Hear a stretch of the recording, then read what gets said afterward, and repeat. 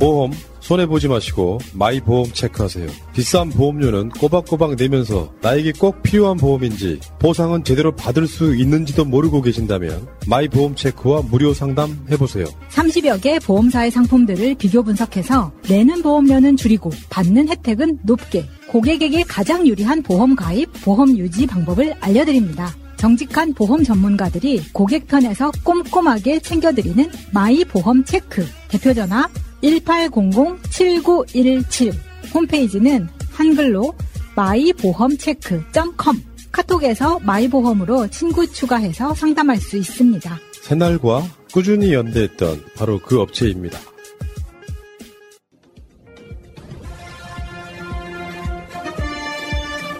꼭 알아야 할 어제의 뉴스.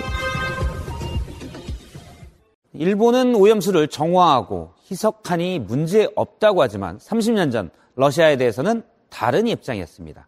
러시아가 바다에 핵 폐기물을 버리려고 하자 국제협약까지 개정해가며 필사적으로 막았습니다. 러시아 함정이 보입니다.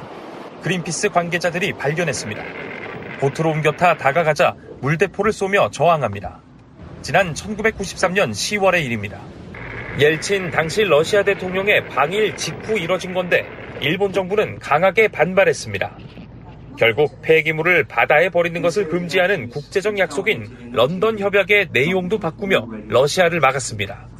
그랬던 일본은 스스로 바다에 오염수를 버리려고 하는 겁니다.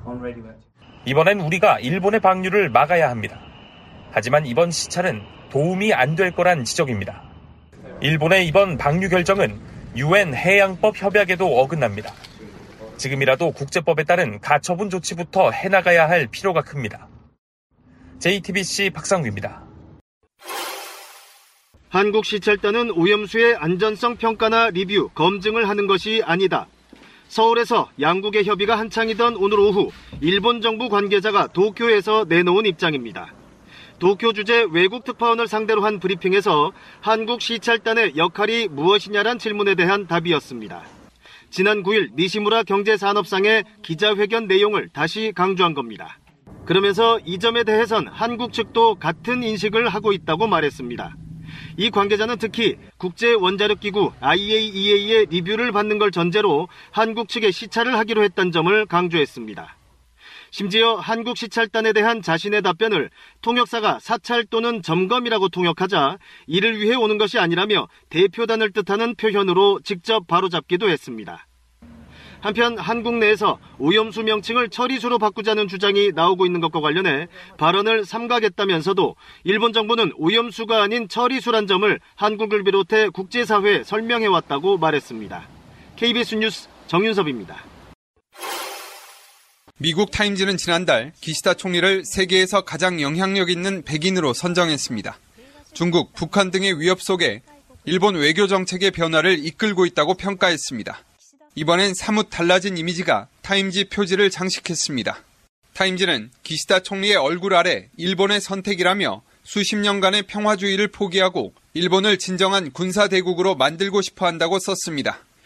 기사에서도 제3의 경제대국에 걸맞게 군사적 영향력을 가진 대국으로 되돌리는 데 착수했다며 군사력 확대 정책은 불안정한 지역의 안보에 기름을 붓는 격이라고 지적했습니다.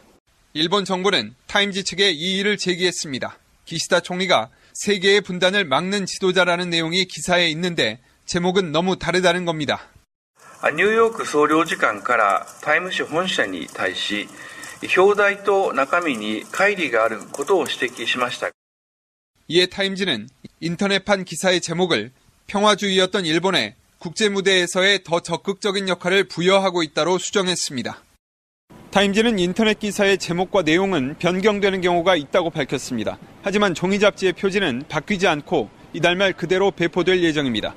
도쿄에서 KBS 뉴스 지종익입니다. 제이크 설리번 미 백악관 국가안보보좌관과 왕이 중국 공산당 중앙정치국 위원이 오스트리아 빈에서 이틀간 만났습니다. 미국 측은 하나의 중국 정책은 유지하되 타이완 해협의 일방적 현상 변경 반대, 우크라이나에 대한 지지, 중국 내 억류 인사 문제 등을 거론했다고 밝혔습니다. 중국 측은 타이완 문제에 대한 중국의 입장을 설명하고 영내 정세와 우크라이나 등 공통 관심사에 대해 의견을 나눴다고 전했습니다. 양측은 전략적 소통 채널을 유지하는 데 합의했습니다. 이른바 중국 정찰 풍선 논란으로 석 달 전 미 국무장관의 방중이 무산되면서 양국은 지리한 기싸움을 벌여왔습니다. 반면 중국에 대한 첨단 반도체 공급망 배제, 지난달 타이완 총통과 미 하원 의장의 회동, 그리고 중국의 타이완 해협 무력 시위 등 갈등 현안이 이어지면서 미중 대화의 필요성은 커져왔습니다. 오는 19일 일본에서 열리는 G7 정상회의와 한미일 정상회의의 결과에 따라 미중이 또다시 신경전을 벌일 가능성도 있습니다. 이번 미중 고위급 대화는 양국의 갈등 현안을 관리하면서 향후 예상되는 무역과 국방 분야 회담의 걸림돌을 미리 제거한 의미도 있습니다. 베이징에서 KBS 뉴스 조성원입니다. 정승일 한국전력 사장이 사임을 공식 표명했습니다.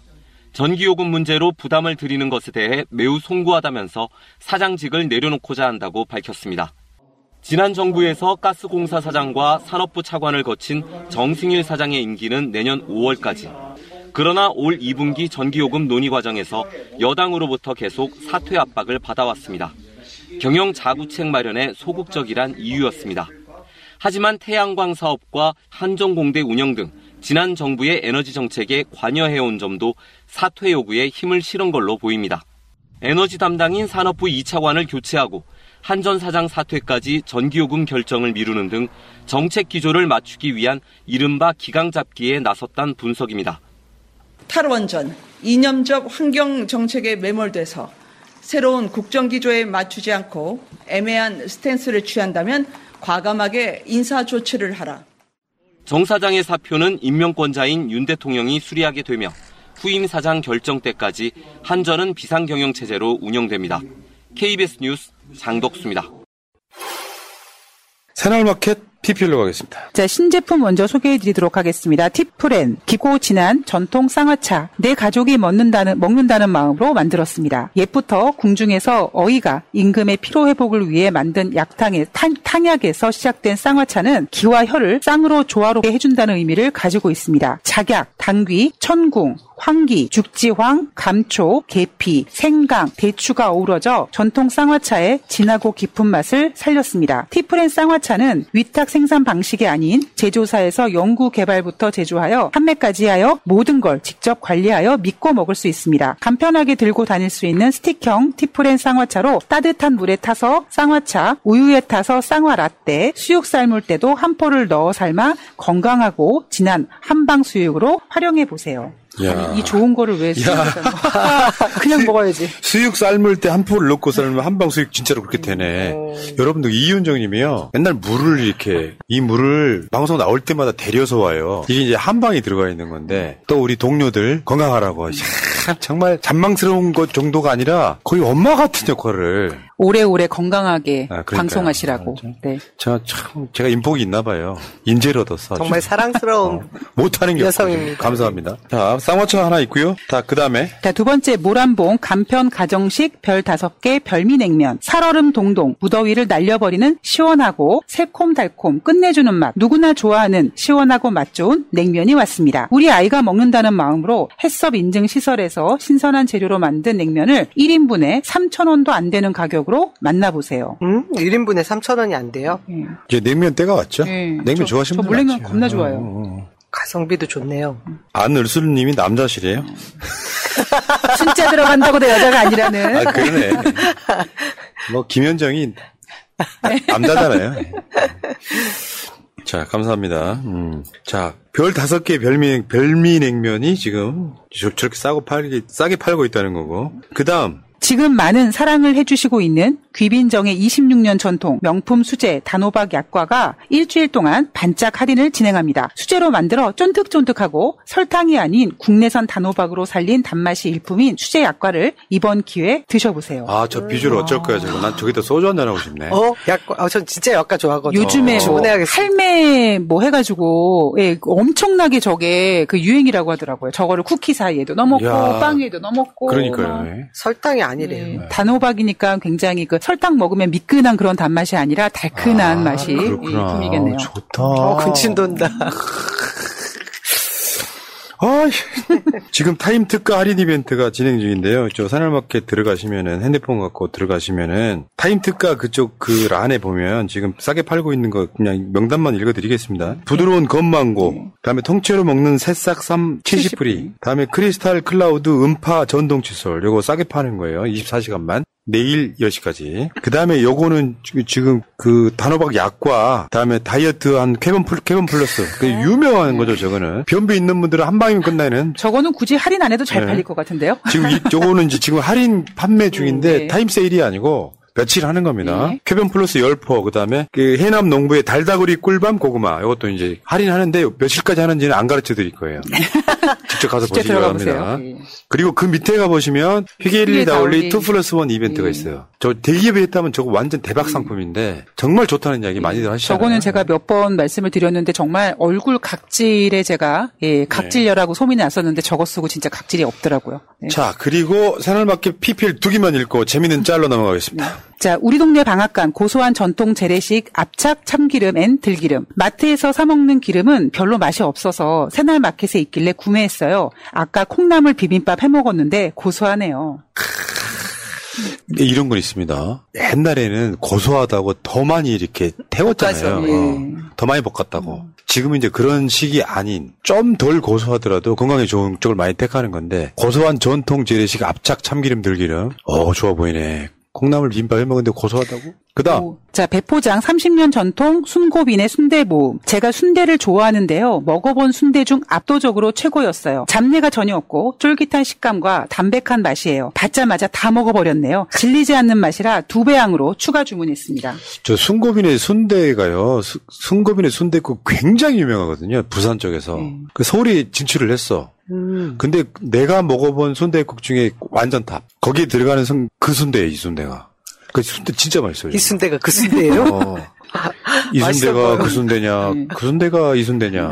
순고비네. 예. 저 그리고 실시간 후기 하나만 제가 진실되게 말씀드리면 제가 아마 여러분들도 요즘에 좀 짜증나고 화나시고 그래서 아마 잠을 못 주무실 겁니다. 그러니까 저 같은 경우에는 워낙 수면 장애가 좀 있어서 옛날에 그 아는 이비인후과 의사 선생님이 그 비염에 먹는 그 에티빵빵이라는 약이 있는데 그거를 이제 반알만 먹으면 잠이 온다. 그래서 맞아요. 먹었거든요. 먹고 잠이 자는데 숙면을 못 했어요. 그래서 너무 좀 잠을 못 자서 제가 그 새날마켓에서 가바를 사서 먹었거든요. 와, 숙면합니다, 여러분. 가바라고. 저 가발이라는 줄 알고. 가바 있어요. 가바라고. 제가 생긴 거와는 달리 굉장히 예민해서 정말 잠을 못 자는데 가바 정말 효과가 있더라고요. 가바는 아미노산이에요. 그거 저 된장이나 뭐 현미에 등에 들어있는 건데 이걸 모아가지고 액기스로 그렇게 이제 하는 거예요.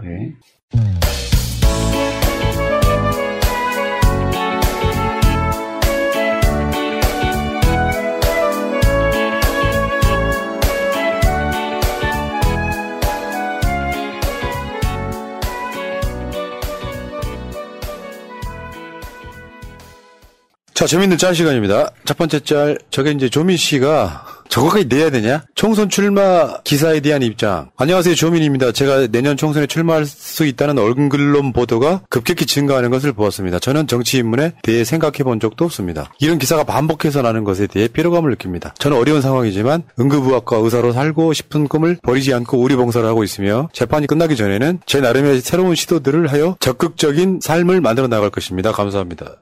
진짜 왜 이렇게 못 살게 굴까요? 우리 조 장관님하고 자, 가족들을. 그 다음 짤은요, 요거는 가짜 뉴스예요. 실제로 이랬다는 게 아니라 이랬을 것이다라고 주장하는 거예요. 누가 만드셨더라고요. 대강국민학교는 그 양식이 저런 양식이 아닙니다. 확실히 말씀드려요. 윤석열 씨, 우리는 가짜 뉴스 안 내요. 이건 패러디. 자, 한번 읽어봐요. 행동 특성 및 종합 의견. 재능이 없고 성실하지 않으며 교칙에 순응하지 않고 고집이 세고 고자세임. 눈 진짜 안 좋고 내가 읽을게요. 또한 꾸지람하면 오만 불손하며 그부들 위해 군림하고 싶어. 저랬을 것이다. 이랬을 것이다 이거예요. 넘어가겠습니다. 그러고도 남죠. 다음 짤. 21대 국회 본회의 출석률 99% 이상인 국회의원들. 최근 나온 겁니다. 지금 100%인 사람이 5사람 있죠. 누구냐면 민영배 김진표, 민영배, 최재형, 최영희, 강성희. 이분들은 국회에 출석인데 강성희 의원은 최근에 됐기 때문에 의미가 별로 없고. 뭐 두 번 참석하신 거고. 그 다음에 밑에는 다 더불어민주당이에요. 읽어볼게요. 기동민, 김수흥, 김영호, 김회재, 도종환, 박홍근, 소병철, 양경숙, 오기형, 이용우, 이해식, 이모선, 정청래. 예. 전체적으로 지금 99% 이상인 사람들 중에 국민의힘은 거의 없잖아요. 최재형, 참네. 최재형 이 사람도 보궐선거로 들어온 거 아니야. 그쵸. 자, 여기까지. 대부분 다 이런 식인 거고. 또 재산 상위에는 또 국민의힘이 또 쫙 퍼지네 있고 그런 거죠. 정말 돈엔 진심인 사람들이에요. 자, 다음 자료만 보겠습니다. 그 장해찬이가 윤석열 1주년 오찬에 초대를 못 받는다나 보지? 아마 그런 거야. 이 남녀관계 똑같은 거야. 절대 충성하면은 절대 쉽게 본다. 헌신하면 헌시작된다니까. 윤석열 1주년 오찬 패신 당하자 이해할 수 없다. 문자나 전화라도 주지. 여기 기사냐 코미디지? 그런 사인가 보죠? 다음 절 보겠습니다. 이재명 대표가 대구 가서 홍준표 만난 이야기예요. 네. 홍준표 대표님 오셨기에 드리는 말씀인데 윤석열 정권이 대부분 정치를 잘 모르는 사람들이 대통령실에 있어요. 그렇지 않습니까? 이재명, 제가 뭐 남의 당 이야기를 대놓고 하기가 좀. 홍감탱, 이재명 이용해서 윤석열 까네. 크크크크크크크크. 어제 그 장면 다시 한번 영상으로 남아있으니까 한번 보세요. 어제 전략이 있어 보였어. 내가 보기에는 최대한 이재명 대표가 홍준표 이야기를 많이 들으려고 하더라고. 자기 목소리 엄청 죽였거든요. 이 두 사람이 만나는 장면에 이재명 대표 목소리는 취임새만 했어요. 사실상. 홍준표가 또 판 깔아주니까 또 엄청 대통령실에는 정치 경험 있는 사람들이 없어가지고 그리고 나서 그래서 민주당이 도와줘라 이런 얘기인데 뒷부분 싹 잘리고 대통령실에 정치 경험 없는 사람들만 있다 이렇게. 그러니까 유상범이가 홍준표를 깠어. 무슨 말을 그렇게 하냐고. 당대표도 깠죠. 남의 당 대변인이냐. 무엄하다 씨. 자, 다음 짤. 윤석열 3년 4개월 만에 코로나 엔데믹 선언 모든 규제 풀었다. 다만 코로나 확진자 숫자는 역대 최고로 올라가고 있습니다. 넘어가겠습니다. 일장일단이 있기 때문에. 조선일보는 북한이 산발선 뚫고 내려왔을 때도 북한 찬양함, 이 빨갱하. 실제로 여러분들 이직 분들은 모르시겠지만 우리는 다 알고 있잖아요. 6.25 때 김일성이 서울을 점령을 하니까 김일성 장군 만세했던 새끼들이야 저거예요. 쟤네들 일제 때는 천황피하 만세했던 거잖아요. 다음 잘 보겠습니다. 정부 후쿠시마 오염수를 처리수 용어로 변경하는 검토를 착수해요. 변경하겠네요. 다 미치겠네. 저러면 이제 아리수 됩니까? 네. 그냥 막 마셔도 돼요? 윤석열 정권씨 먹는 샘물이라고 해 차라리. 저거를 3일 전에 기시다가 알프스를 그 처리수라고 부르겠다라고 했다고 얘기 나오자마자 대한민국이 쪼르륵 저렇게 따라하게 된 거죠. 다음 잘 볼게요. 민주당 송갑석 최고. 김남국 탈법 불법 없다고 당당할 일 아니다. 이따가 그걸 따로 까는 시간이 있는데 저 멘탈은요. 이런 거예요. 김용민 PD의 SNS. 김남국의 탈법도 불법도 아닌 가상화폐를 두고 언론이 떠들썩하게 문제 삼더니 끝내 악마화한다. 분명한 탈법이자 불법인 사기 음주운전 전과임에도 송갑석이 최고위원으로 선임된 것에 대해서는 잠잠하다. 결국 그가 이재명과 어떤 관계냐가 관건이다. 이재명과 가까우면 악마가 되고 대적하면 까방권이 주어진다. 이런 개같은 언론의 잣대는 이 나라 기득권 세력의 구미에 발맞춘 것이다. 나는 그래서 이재명 편이다. 그가 기득권과 대척점에 서는 날까지. 김용민 SNS 잘해. 아주 시원시원해 아주. 그래서 송갑석 20대 총선 전과기록 캡처. 도로교통법 위반, 음주운전, 사기 이렇게 해가지고. 근데 여기에 대해서는 그러니까 저런 사람들이 저렇게 쓰이는 거예요. 조용할 때는 잠잠하다가 문제가 생기면 늘상 저런 식인 거야. 이따가 따로 한번 까드리겠습니다. 2023년도 용산 수학능력시험 문제집. 1번. 듣기 평가 대화를 듣고 옮겨 적으세요. 국회에서 이 새끼들이 승인 안 해주면 바이든은 쪽팔려서 어떡하나 했더니 바이든의 X표시. 틀렸다 이거지. 날리면요. 자, 2번. 가로 안에 공통으로 들어갈 단어를 고르시오. 핵공유 아니다. 괄호 핵공유. 강제징용 사죄 아니다. 괄호 사죄. 오염수 검증 아니다. 괄호 검증. 정답 사실상. 사실상 핵공유, 사실상 사죄, 사실상 검증. 네. 어렵다. 웃기는 정권인 거고. 아마 만약에 4번에 느낌적으로 하면 아마 그 답이 두 개였을 것 같아요. 네. 다음 문장에서 주어를 찾으세요. 100년 전 일을 가지고 무조건 안 된다, 무조건 무릎 꿇으라고 하는 이거는 저는 받아들일 수 없습니다. 예. 정답이 무려 1번, 1이야, 1번.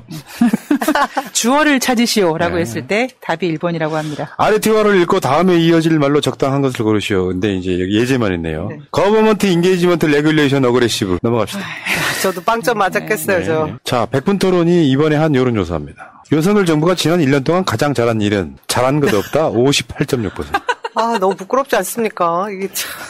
넘어가겠습니다. 부끄럽습니다. 자, 1년 만에 줄초상 취임 1주년. 외교폭망 애도, 경제폭망 애도 줄초상. 이게 진보 언론들의 만평이 아니에요. 일반 언론들의 만평이에요. 다음 짤 한번 보겠습니다. 일본이 우리 조사 수용했다고 발표한 용산 대통령실은 대국민 거짓말을 한국은 후쿠시마 원전 처리수에 대해 조사 권한이 없음을 알린다. 넘어가겠습니다. 할 말이 없네요. 근데 그걸 처리수라고 한다고? 예. 그냥 맑은 샘물이라고 해. 그리고 니들이 마시면 되잖아요. 1990년, 이민진의 나이 1592년이잖아요. 그 2년 전, 1590년, 조선통신사 김성일. 일본에 가서 보니 전쟁은 뭐 괜찮겠던데? 2023년 방류 오염수 시찰단 이럴 거라고 하는 거예요. 일본 시찰에 보니 오염수 방류. 조사가 아니라 그냥 구경. 우리의 미래는. 앞제비도 아니고 그냥 일본인. 극우 일본인. 자, 그 다음 짤. 벌써 1년이 아니고 겨우 1년. 사람들 가슴속에 지금 탄핵과 퇴진을 지금. 모든 사람들이 윤석열 탄핵과 퇴진을 외치는. 진짜 저 그림대로 온 것 같아요. 예. 자, 기호만평입니다. 저 지금 백드롭 지금 쓰고 있는 거네. 정당 백드롭, 지금 국민의힘 백드롭인데 간호법 약속은 했지만 공약은 아닙니다. 공약집에 있진 않다 뭐 이런 거죠. 공약이란 말이 뭐예요? 약속인데. 공약이란 말이 뭐야?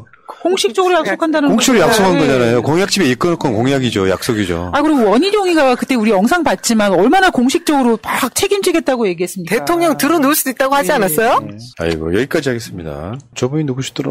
김선영님, 진보방송도 요즘은 힘들어서 잘 안 보는데 새날은 꼭 봅니다. 그러니 새날은 지치지 마세요. 네.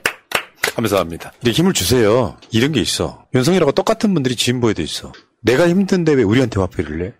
우린 싸우는 사람인데 마치 내가 정권 뺏긴 것 같고 내가 민주당인 것 같고 하지 마. 우리도 힘들어. 얼마나 힘드시면. 네.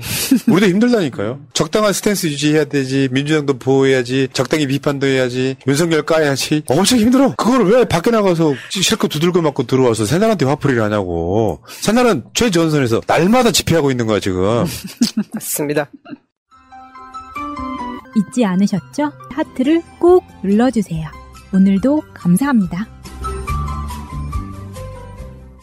민주당이 지금 김남국 의원한테 가상자산 코인 매각 권유했고 김남국 의원이 충실히 이행하겠다. 김남국 의원 SNS나 이런 것 좀 볼까요? 당의 권고를 충실히 따르겠습니다. 모든 자료 공개를 통한 진상 규명을 위해 당의 진상조사단 구성과 조사를 요청하였고 저의 제안을 받아주신 당의 결정에 감사드립니다. 앞으로 진상조사단에 투명하게 자료를 공개하고 성실히 조사에 임하겠습니다. 당으로부터 가상화폐 매각 권고를 받았습니다. 당 권고를 충실히 이행하겠습니다. 다만 당의 소명 자료를 기제출하였고 매각 시 제출된 자료와 현황이 달라지는 만큼 구체적인 매각 시기, 절차 및 방법 등은 당 진상조사단과 협의하여 진행 후 국민들께 보고드리겠습니다. 네. 감사합니다. 김남국 올림. 그러니까 지금 당에서 가상자산 매각 권유를 했다 그랬잖아요. 난 여기서 빡치는 거거든요. 민주당에 약간 좀 윤리병 같은 게 있어요. 윤리병. 뭐냐면 박덕흠, 이해충돌, 전봉민 이런 애들 있잖아요. 그거 매각하는 이야기 해본 적 있어요? 재산 몰수했어요? 내 말이 이 말인 거예요. 일단은 내 주장은 뭐냐면 며칠 지나면 분위기가 나오잖아. 아 이게 보복수사인지 아닌지. 근데 항상 그 똑같은 프레임에 걸려 있는 거예요. 걸렸으니까 일단 도망가자. 일단 피하자. 일단 사과하자. 일단 사과하자. 네. 나 그게 되게 열받는 게 박덕흠이 그때 이해충돌이라고 했던 드러난 것만 73억 원이에요. 이거 매각하라고 한 적이 있냐고. 그 부동산. 이게 약간 문제가 있어 보이고요. 그리고 자꾸 국민의 눈높이 하는데요. 아까 다시 말씀드리지만 국민의 눈높이, 특히 우리 쪽 눈높이요. 높아요.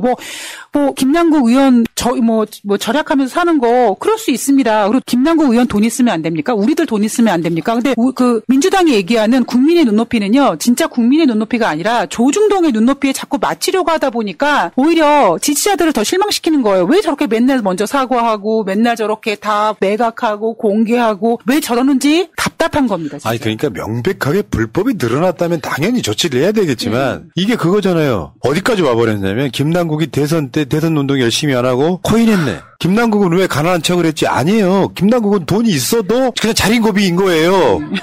제가 대선 때 얘기를 해드릴 수밖에 없는 게 대선 때 김남국 의원이 얼마나 그 비서실장 역할로 열심히 수행을 한 줄 아세요? 정말 그 지역 구석구석을 다 쫓아다니면서 수행을 하는 걸 제가 이제 저는 가끔 대변인으로 이제 같이 했는데 그때 저 아이스크림 얻어먹은 사람이에요. 근데 그런 거 떠나서 아니 쓸 땐 쓰고 안 쓸 땐 안 쓰고 그건 뭐 중요한 거 아닙니다. 일단 열심히 정말 대선을 뛴 사람이에요. 근데 지금 그때 투자한 걸 가지고 아무것도 안 하고 마치 왜 컴퓨터 앞에 눈 이렇게 빨갛게 돼서 코인 이것만 계속 채굴한 사람처럼 취급하고 있는 거 아닙니까? 그러니까 불법이 드러난 게 일단 없어. 너무 화가 나요. 진짜. 쭉 한번 풀어볼게요. 이거 김남국 코인도 며칠 지나 보니까 정치수산에 이게 느껴지는 게 뭐냐면은 어쨌건 문제는 지금 이 분위기가 뭐 때문에 생긴 거냐면 김남국이 민주당 내에서 비명계의 표적이라는 소문이 파다합니다. 잘 걸렸다 이거지. 너 저 이재명을 위해서 열심히 뛰는 거 보니까 이재명은 못 때리겠고 김남국 코인이 딱 걸려든 거예요. 지금 그 분위기 맞아 들려요.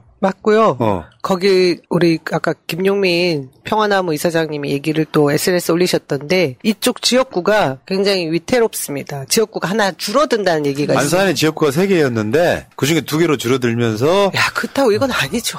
그리고 이거 제가 조금 하나 좀 그러니까 여러분들한테 뭔가 설명을 해드리고 싶은 부분이 뭐냐면 제가 오늘 뉴스에 이런 게 나오더라고요. 그러니까 김남국 의원이 위믹스가 최대 이제는 늘리다 최대 수량 127만 개 보유 가능성이 있고 당시 시세 기준으로 최대 100억 원의 금액으로 추정이 된다. 이런 가짜 뉴스가 도는데요. 지금 민주당에서 진상조사팀 쓰였잖아요. 근데 그런 게 있어요. 저도 예전에 이제 주식 관련돼서 주식 매매하는 거나 뭐 그 가상화폐 매매하는 거나 매매 거래가 잦다 보면은요. 특히 2개가 선입선출법입니다. 그러면 매매 거래 내역이 맞으면요. 그걸 정확하게 얼마 샀는지 얼마에 팔았는지 잘 확인하기가 어렵습니다. 김남국 의원이 매덕이면 매덕을 갖다가 한꺼번에 딱 산 게 아니라 계속 샀다 팔았다 했을 때 그 거래 내역을 봤을 때 그거를 예를 들면 이런 거죠. 5천만 원 주식으로 투자를 하면 주식을 잘 모르는 사람들은 샀다 팔았다가 1억이잖아요. 그러면 저 사람은 1억 원어치 주식을 했어라고 오해를 하는 거예요. 5천만 원어치 주식을 했는데 총액으로 거래 총액으로. 근데 그렇게 오해를 할 수 있는 부분이 있거든요. 그래서 거래 내역을 봤을 때 저는 약간 좀 걱정하는 부분이 뭐냐면 이 진상조사팀이 정말 조사를 잘할 수 있을까? 라는 부분이 가장 염려됩니다. 자, 아까 제가 안산 지역구 4개, 3개로 주는 거네요. 제가 착각 안산에 살아본 적이 없어가지고. 여기서 제대로 한번 풀어봅시다. 뭐가 문제인지. 김남국 의원의 코인에 대해서 압수수색 영장이 2번 기각됐다. 이거 중요하게 봐야 되는 사건이에요. 왜냐면 압수수색 영장이 2번이나 기각됐다라고 하는 건 사실은 이거는 조금 더 깊게 들어가면 검찰이 이재명 타겟으로 한 거예요. 털었다는 거죠. 대선 자금 턴다는 방식으로 가서 지금 그 흐름에 맞춰 있었는데 법원이 기각했죠. 뭐라고 기각했냐면 거액 가상화폐 보유 사실만으로 범죄 혐의가 있다고 의심하기는 어렵다. 이게 1차 기각 때 법원의 얘기거든요. 2차 또 신청을 했어. 또 기각됐어. 저 말은 무슨 말이냐면 범죄 혐의가 없다는 뜻이잖아요. 네. 저는 이재명 대표님을 정말 잡기 위한 거 하나, 이 영장 청구가 언제 들어갔냐면 작년 10월 말 그리고 11월 초입니다. 작년 10월 말에 무슨 일이 있었습니까? 12구 참사가 있었잖아요. 그거에 어떤 전환용으로 김남국 의원을 이렇게 영장 치고 그러니까 이쪽으로 방향을 틀라고 했던 게 아닌가라는 생각도 해봤습니다. 그러니까 이게 그렇죠. 김남국을 타겟으로 했다기보다는 이재명 대표 타겟으로 갔던 거라고 보는데 그러니까 법원이 이 영장 기각이 구체적인 범죄 혐의가 없는데 아까 어떤 분이 너무 실수치지 마세요 했는데 난 저런 분들 보면 화가 나요. 짜증이 나죠. 흐름 보면 느껴지잖아요. 뭔 말이냐. 범죄 혐의가 없는데 저렇게 털려고 하는 이유는 조국 장관 수사처럼 하려고 하는 거예요. 별건. 털다가 뭐가 나오겠지 하고 터는 거예요. 그럼 이게 정치수사가 아니고 뭐예요 일단. 그러니까 지금까지 김남국이 위법적인 게 드러났다는 게 아직까지 한 건도 안 나오고 있잖아요. 법원도 그렇게 봤던 거고. 거액의 코인을 갖고 있다는 이유만으로 영장을 내주면 뭐 어떤 상황이냐면 계좌를 들여다봐야 되잖아. 근데 계좌를 들여다보려면 영장이 필요하잖아요. 그 계좌를 들여다보는 영장 같은 것을 신청한 거예요. 그래서 그걸 들여다본 뒤에 뭔가 불법이 있나 없나를 뒤져보다가 본인은 몰라요. 여러분들 저 노무현 재단에 옛날에 한번 계좌를 들여다봤네 할 때 그게 몇 개월 후에 날라오잖아요. 어디로 이 자금이 샜는지 쉽게 표현해서 내가 봤을 때는 내 추정하거니와 이 자금이 이재명 대선 캠프로 갔느냐 안 갔느냐를 보려고 했던 것 같아요. 근데 거기에 드러난 불법성을 증명하지도 못한 상태에서 일단 들여다보겠어라고 영장을 청구하니까 법원이 2번이나 기각한 거예요. 이거 딱 보면서 이거 정치 수사로구나라고 답이 와야 돼요. 그런데 김남국한테 뭐가 나올지 모르니까 실수 치지 마세요. 지금부터 나오는 모든 거는 별건 수사가 될 거고 김남국은 어찌 됐건 간에 검찰이 어떻게든지 물건 늘어져서 지금 이재명 대표처럼 송영길 대표처럼 만들 거란 말이죠. 우리 같은 방송이 김남국 실드 안 치면 누가 쳐줍니까? 저는 이 상황에서 민주당의 지금 다른 얘기를 하고 있는 그리고 진상조사까지 가게 된 부분에 좀 이렇게 화가 나는 부분이 뭐냐면 첫 번째 60억 사나이 김남국 그리고 이재명 퀴즈로 시작됐던 그 언론 기사가 어떻게 나왔습니까? 계좌를 들여다보지도 않았는데 누군가 흘려준 거 아니에요. 이 불법성을 계속해서 따져왔던 우리 검찰대책위원회가 있지 않습니까? 근데 그것에 대해서는 왜 얘기를 하지 않냐고요. 그러니까 이게 지금 또 얼마나 정치 수사인지 하나만 더 좀 설명해 드리면 지금 영장 2번 기각당했잖아요. 그런데 조선일보에서 김남국 계좌 영장 기각한 판사가 라임 김봉현 2차 구속영장 기각했었던 그 판사다라고 하면서 판사를 압박하고 있습니다. 이게 정치 수사인 거죠. 네. 그러니까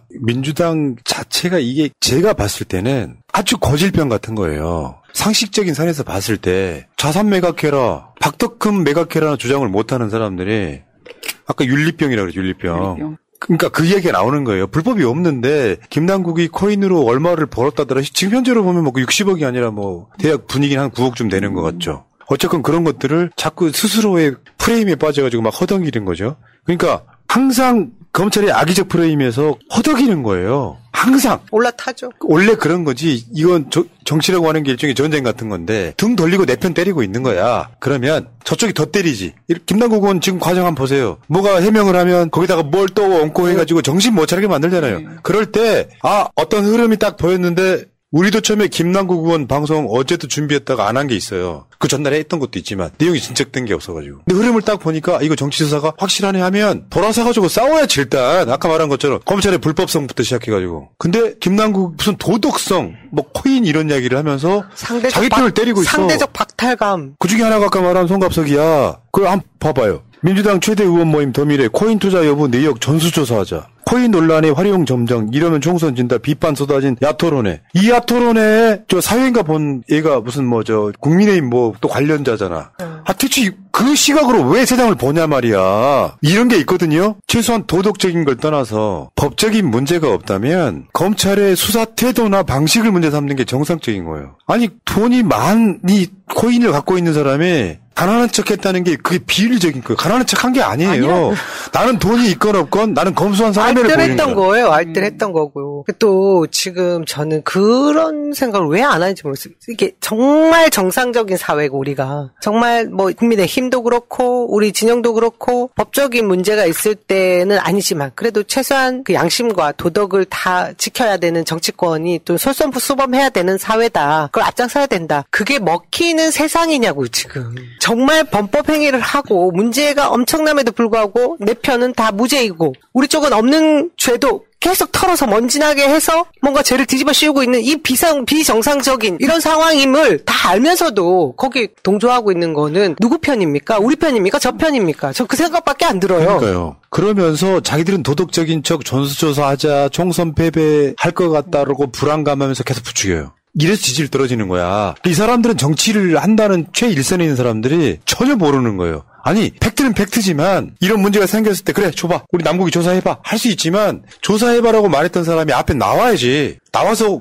상황들을 설명을 해줘야지.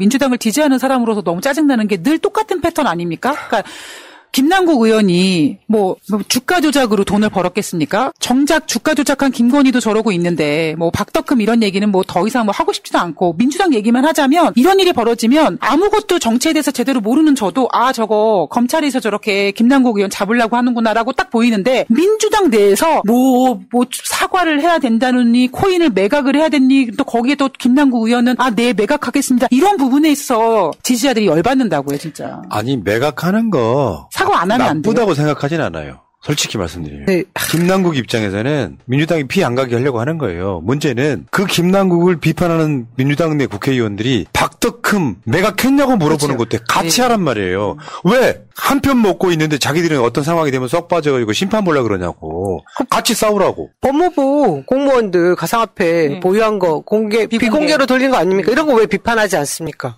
어처구니 없네 진짜. 자 여기까지 일단 하시고요. 김남국 코인도 정치 수사가 확실하네요. 네. 확실한 부분이 있고요. 아직까지 불법 하나 나온 게 없으면 없는 거예요. 그럼 이제 자금 조차가 어쩌네 계속 의혹만 제기하겠지만 꼬리 내리고 도망가는 순간 의혹은 훨씬 더 커져요. 맞서 싸워야 됩니다.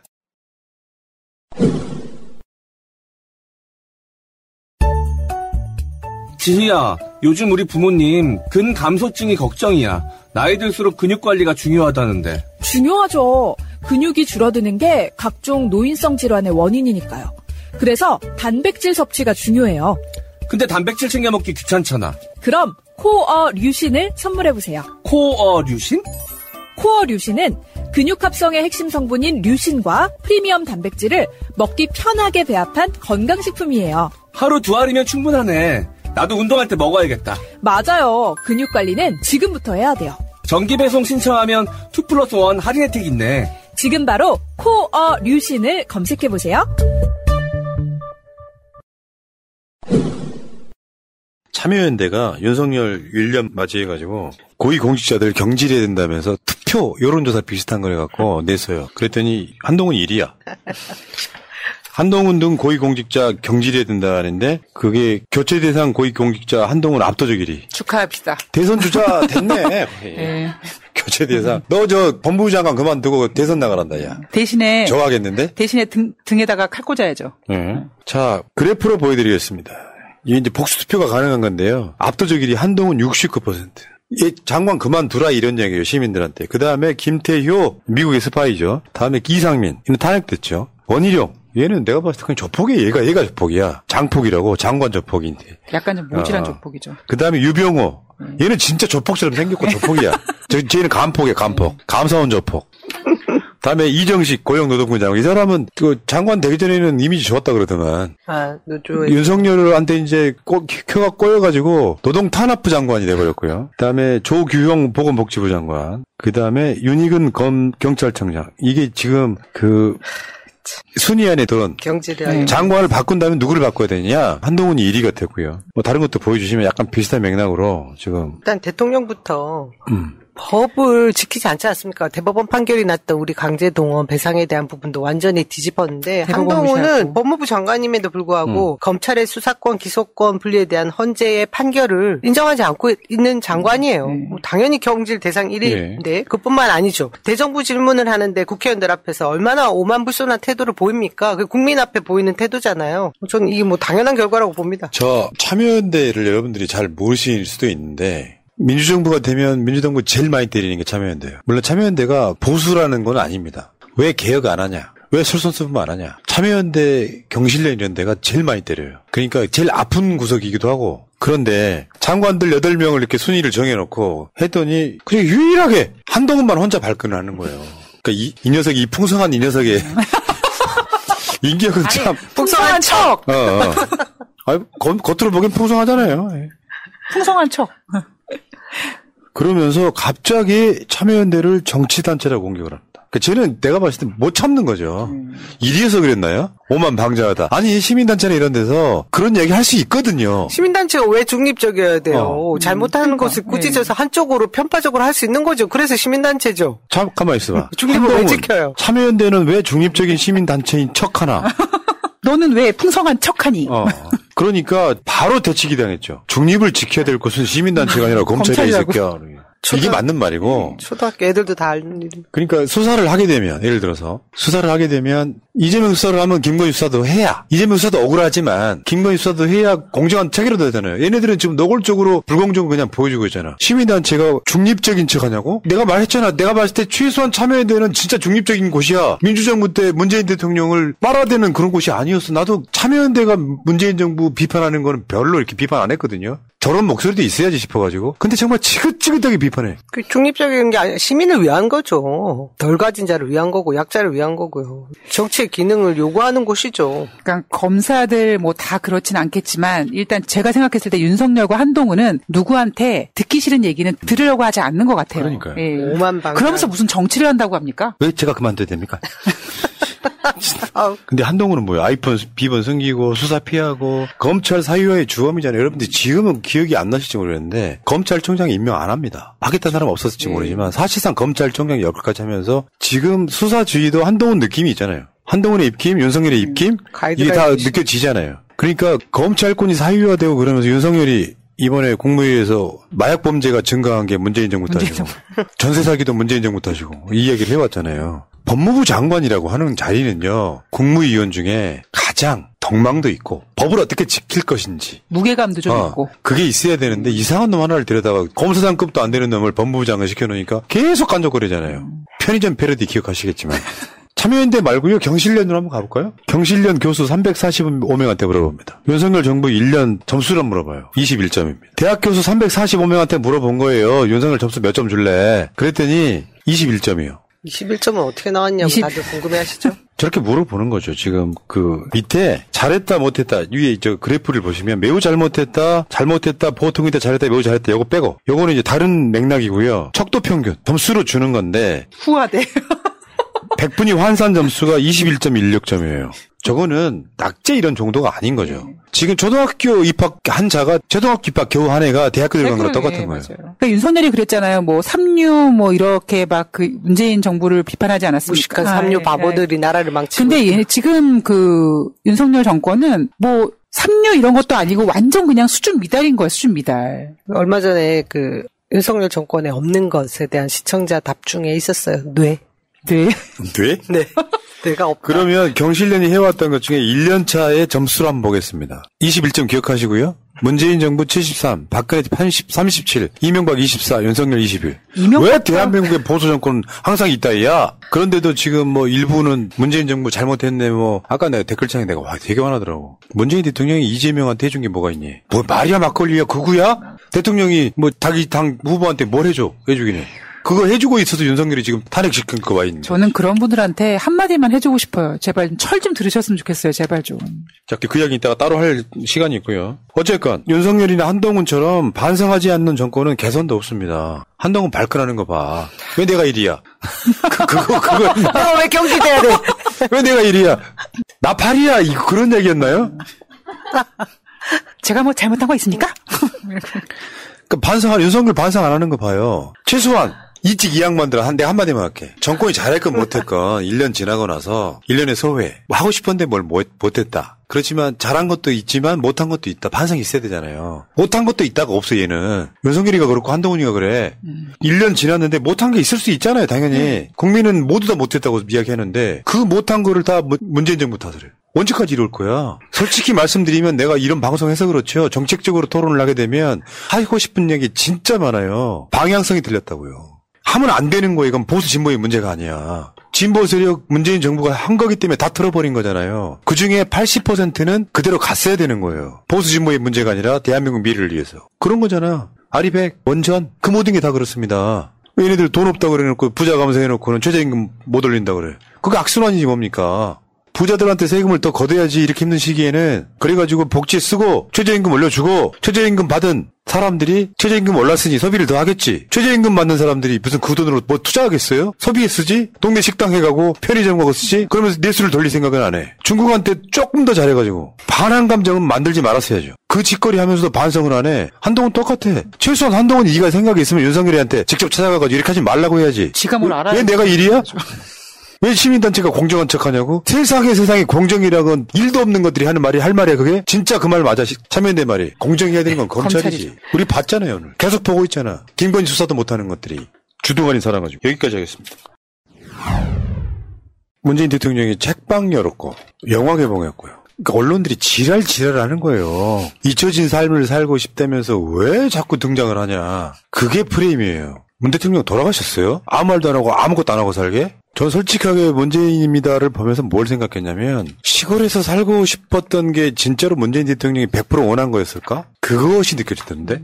그게 철학이 있어야 돼. 그 영화를 제대로 보려면 뭐냐면 전제가 있었던 것 같아요. 정권이 재창출됐을 때의 결론이어야 되는데 정권을 뺏긴 상태에서는 대통령 졸업은 못 있죠. 정권을 뺏겼더라도 이 정권이 정상적으로 가면 문재인 대통령 정말로 잊혀진 삶을 살고 싶었을 거예요.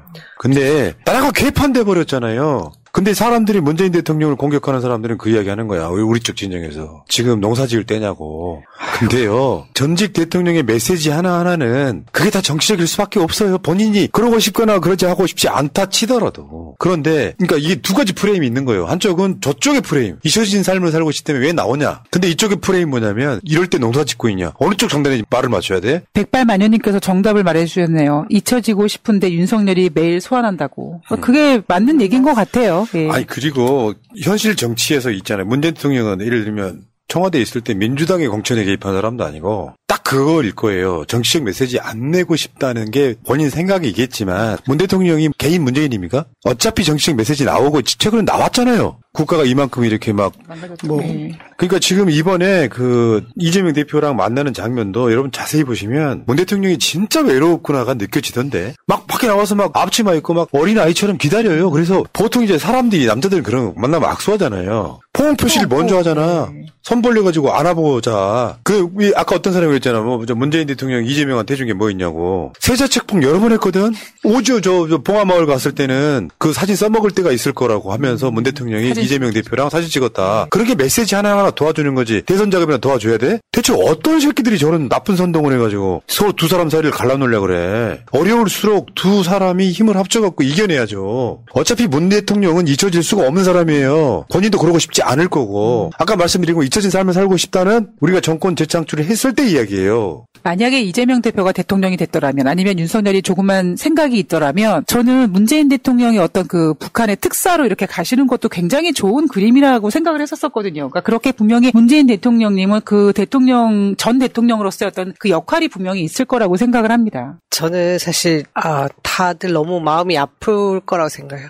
지금 평산 책방을 여신 문 대통령도 너무 힘드실 것 같고요. 이재명 대표도 왜 힘들지 않겠습니까? 그래도 저렇게 만나서 이런 모습들을 보여주면서 희망을 잃은 우리 국민들한테 좀 뭔가 희망이 되기 위해서 더 애쓰시는 게 아닌가, 몇 배로 더 그런 생각도 들었고요. 근데 저는 또 이것 때문에 속상해 하시는 분들한테 뭐라고 또 말하고 싶진 않아요. 다양한 감정들을 가지고 있잖아요. 근데 그 기저에 이 두 분을 윤석열만큼 싫어하진 않지 않습니까? 어찌됐든. 근데 아니야, 요즘에는 윤석열만큼 싫어해버려. 그게 문제지. 그런 식으로 나오는 분들은 사실 그럼 이제 어떻게 하겠다는 거 대안이 없잖아요. 그러니까 문 대통령만 좋아하는 사람, 이재명 대표만 좋아하는 사람, 본인이 좋아하는 사람을 위해서라도 그러면 안 되는 거예요. 항상 내가 주장하는 바 있잖아요. 지지자 때문에 그 사람 싫어지게 만들지 말라고. 자, 넘어가시고. 힘들어서 어쨌든 문재인 대통령 문재인님이 다 개봉했잖아요. 한번 보세요. 본다는 게 어떤 나이 좀 드신 옛날 대통령이 시골 가서 농사 짓는 이야기가 아니고요. 거기서 여러분들이 철학적 깨달음이 있어야 돼요. 뭐 엄청난 수작이다 이렇게까지 말씀 못 드리겠는데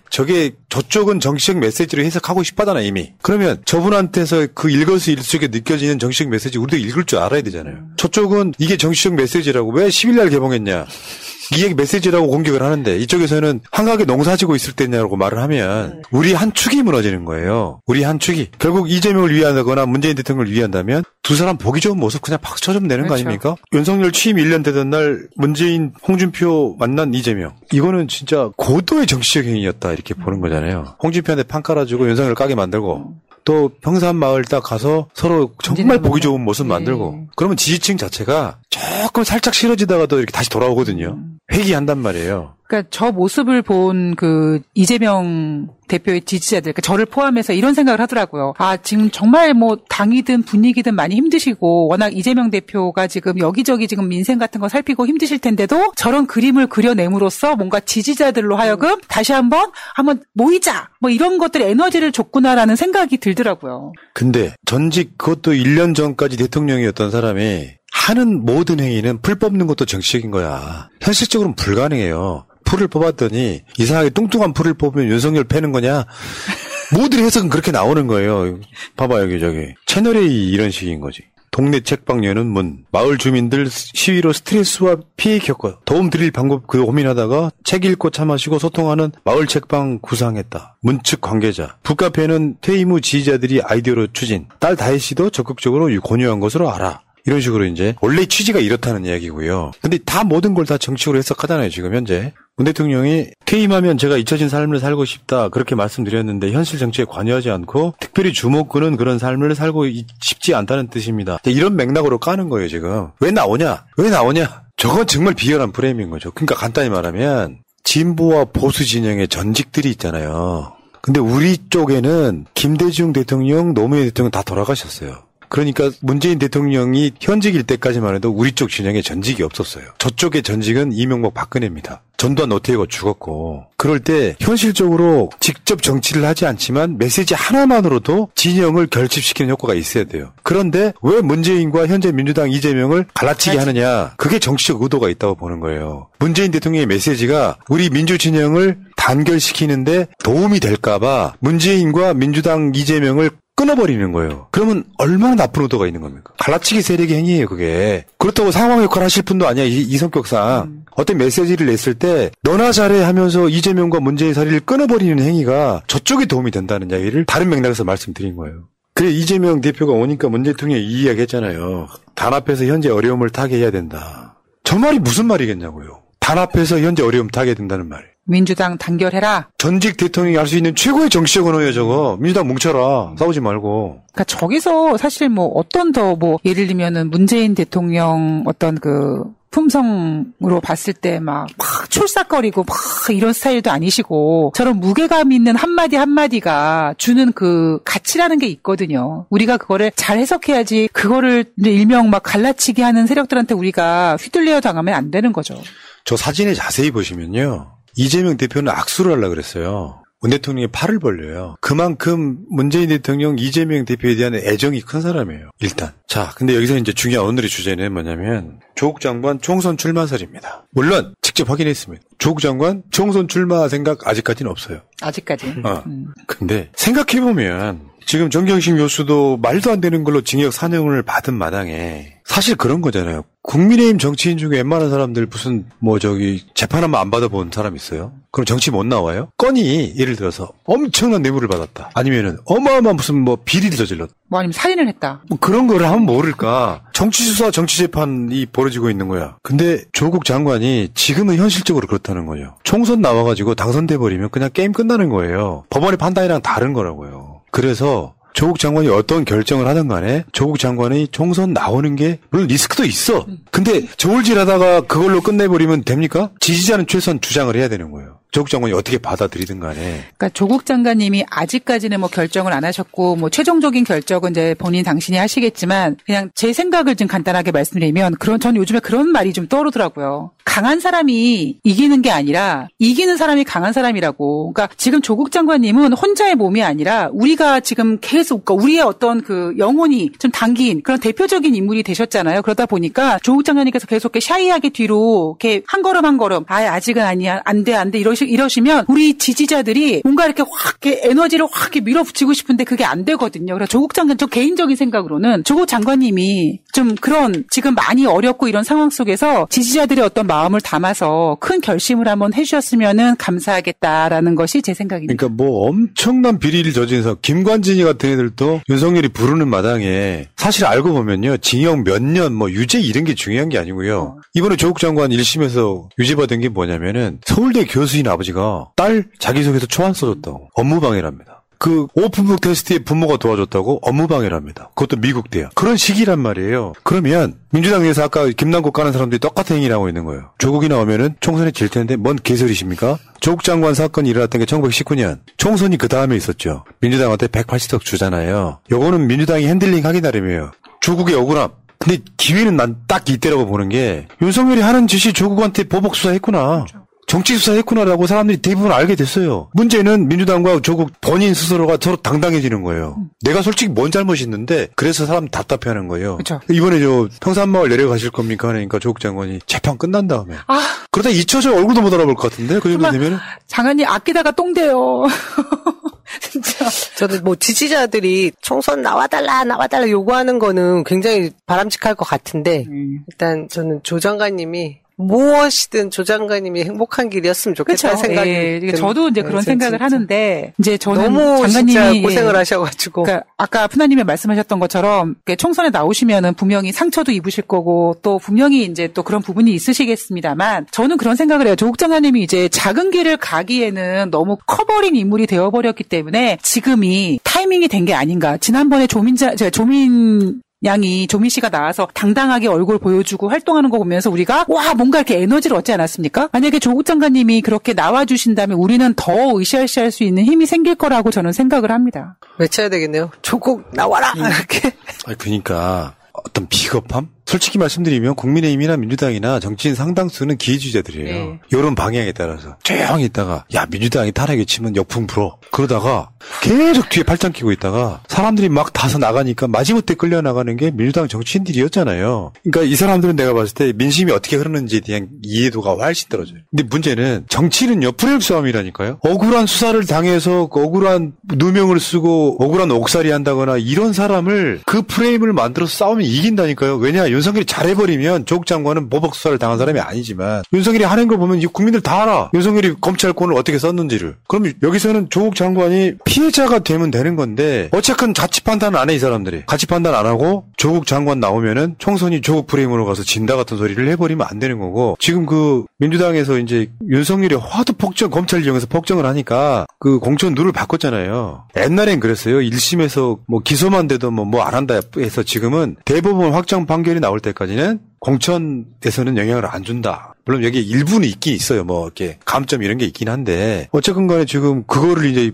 보수 언론이 또 까고 있잖아. 조국 이재명을 위해서 공천을 바꾼 민주당 뭐 이런 식으로.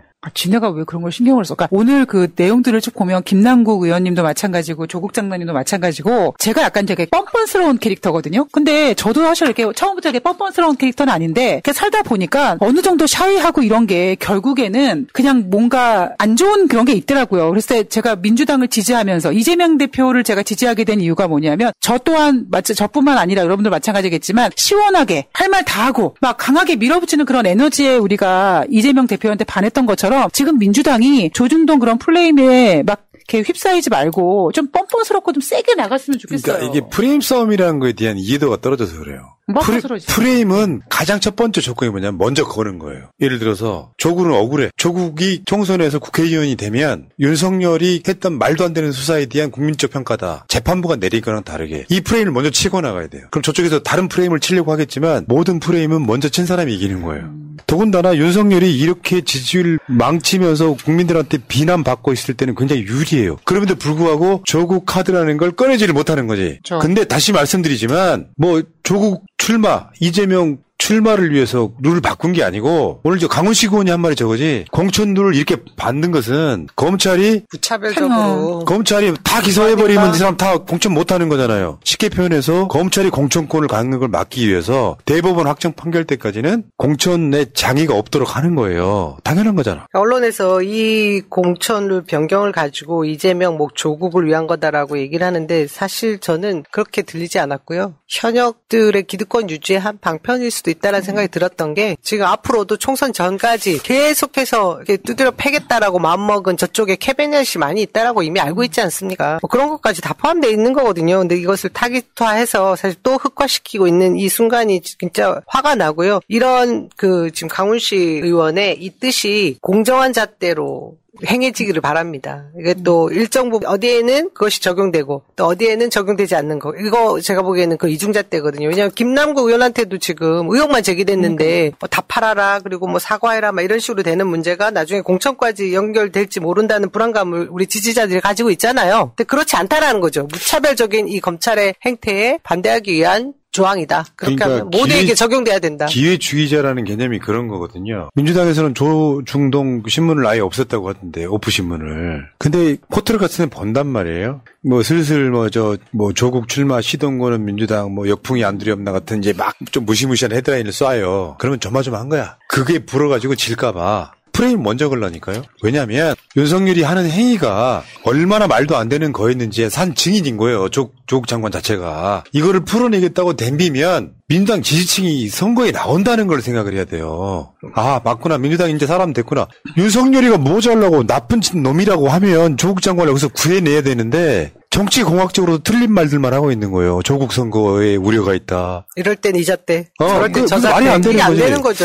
그러니까 사실 그러면 이제 지지자들 다 지쳐서 떠나갑니다. 좀 조심스러운 이야기이긴 한데 아마 제 주위에서 제가 그러니까 이 민주 진영 쪽에서 제 주변 분들한테 가장 많이 들은 얘기가 뭐냐면 이재명 대표도 민주당을 못 바꾸는구나. 이재명 대표도 결국 저 민주당 기득권에 밀리는구나. 이런 얘기를 제가 가장 많이 듣거든요. 그럼 제가 뭐라고 얘기하냐면 아직 지금 당대표 된 지 얼마나 됐다고 그러십니까? 좀 지켜봐 주십시오라고 이야기를 하는데 사실 조국 장관 그 일이 터졌을 때도 맨날 조국의 강을 건너야 된다 이런 얘기 했던 게 바로 민주당 기득권 아닙니까? 조국 장관님이 만약에 나오시면은 분명히 기득권의 또 어떤 그런 또 어떤 공격을 받으실 수 있는데 저는 우리 민주당이 개혁하고 더 발전되고 좋은 방향으로 나갈 수 있는 방법은 이런 모든 것들을 다 한번 이겨내는 그런 과정이 있어야 된다고 생각을 합니다. 다시 한번 복귀해드릴게요. 2019년 그 엄청난 사태가 있고 나서 그 다음에 2020년 총선에서 180석 얻어요. 그러니까 제가 그런 얘기 많이 드리는데 민주당이 해야 될 것 중에 하나가 진짜 조국의 강을 건너는 거예요.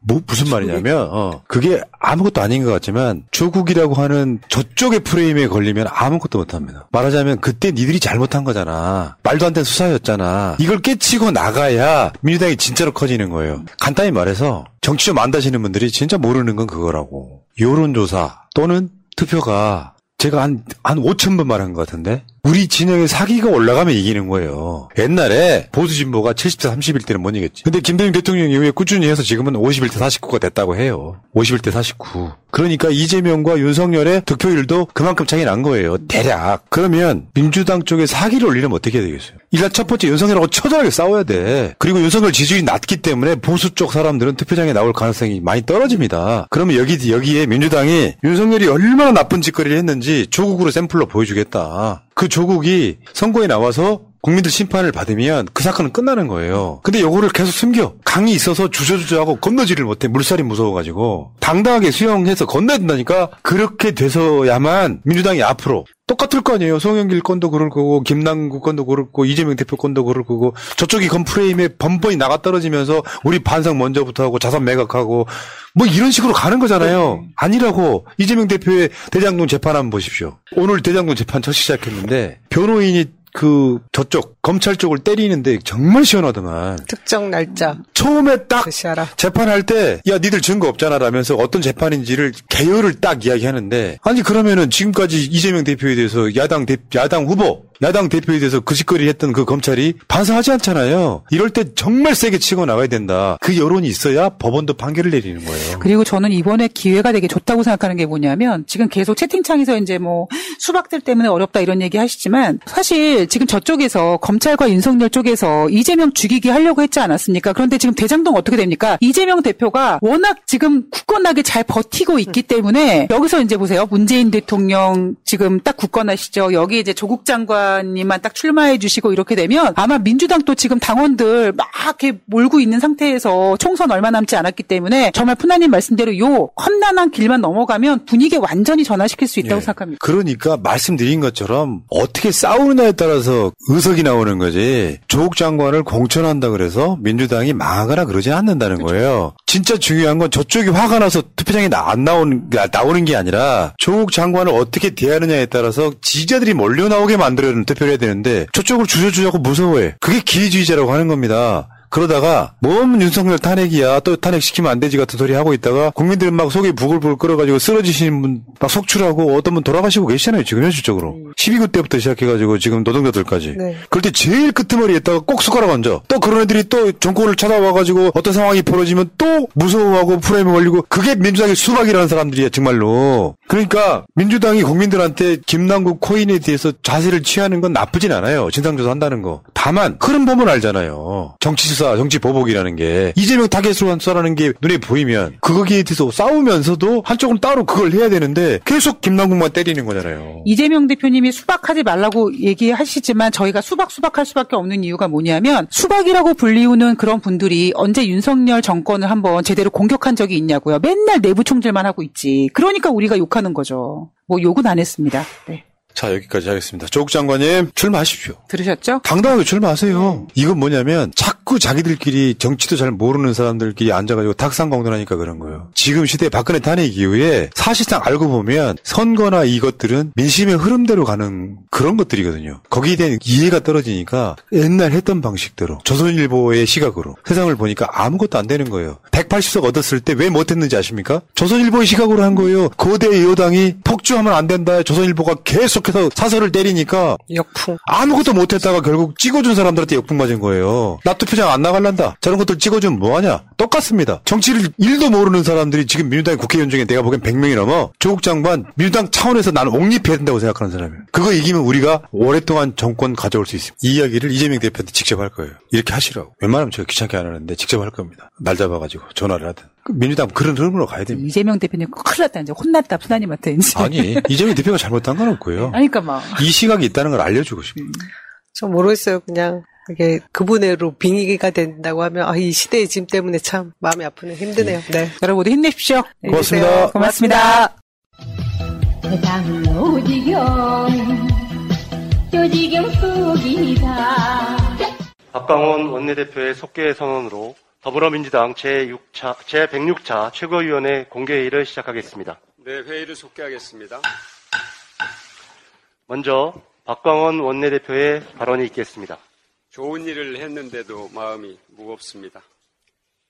윤석열 대통령 취임 1년이 지났습니다. 1년 전 오늘도 윤 대통령이 대통령이었습니다. 이제는 모든 것을 전 정부의 책임으로 돌릴 수 없는 시간입니다. 남 탓 아닌 내 탓의 시간입니다. 비난 아닌 책임의 시간입니다. 국정 운영의 최고 책임자가 취임 1년이 지나서도 국정의 모든 분야에서 전 정부를 비난하고 탓한다면 국민들이 결코 좋아하지 않을 것입니다. 국민 통합과 갈등 해소에도 결코 도움이 되지 않습니다. 그래서 어제 중앙재난안전대책본부 회의에서 윤 대통령이 문재인 정부의 이념적 정치방역 피해자는 국민이라고 했다는 말을 저는 결코 믿을 수가 없습니다. 이념적 정치방역이라는 표현이 매우 심각한 왜곡인데다 국민의 긍지를 부정하는 말이기 때문입니다. 국민들이 동의하지 않습니다. K방역은 세계가 인정한 성공 모델이고 대한민국 의료진을 비롯한 모든 국민의 성취이자 자부심입니다. 엔데믹은 끝이 아니라 또 다른 시작이 될 수 있습니다. 팬데믹은 언제든지 다시 올 수 있습니다. 문재인 정부의 경험과 교훈 위에서 백신 치료제를 확보할 역량을 키우고 공공의료 체계를 보완, 구축하는 일에 힘을 모아야 할 때입니다. 코로나로 인한 불평등과 양극화의 여파도 풀어야 할 과제입니다. 고금리와 고물가로 서민과 중산층이 고통을 겪고 있습니다. 이런 가운데 고용이 빠른 속도로 뒷걸음질 치면서 모든 청년들을 힘들게 하는 비상경제 상황입니다. 전임 정부를 비난하는데 금쪽 같은 시간을 쓸 때가 아닙니다. 윤 대통령이 성공하길 바랍니다. 성공하는 길은 국민을 편가르는 것이 아니고 연결하고 통합해야 하는 것입니다. 문재인 정부의 성과는 키우고 부족한 부분은 채우는 것이 민생 회복과 국민 통합, 나아가 국가적 과제를 해결해 나가는 길이고 윤 대통령의 성공, 국민 성공의 길일 것입니다. 전세 사기 피해자 한 분이 또 숨졌습니다. 벌써 4번째입니다. 명복을 빕니다. 피해자가 세상을 등졌다고들 합니다. 잘못된 표현입니다.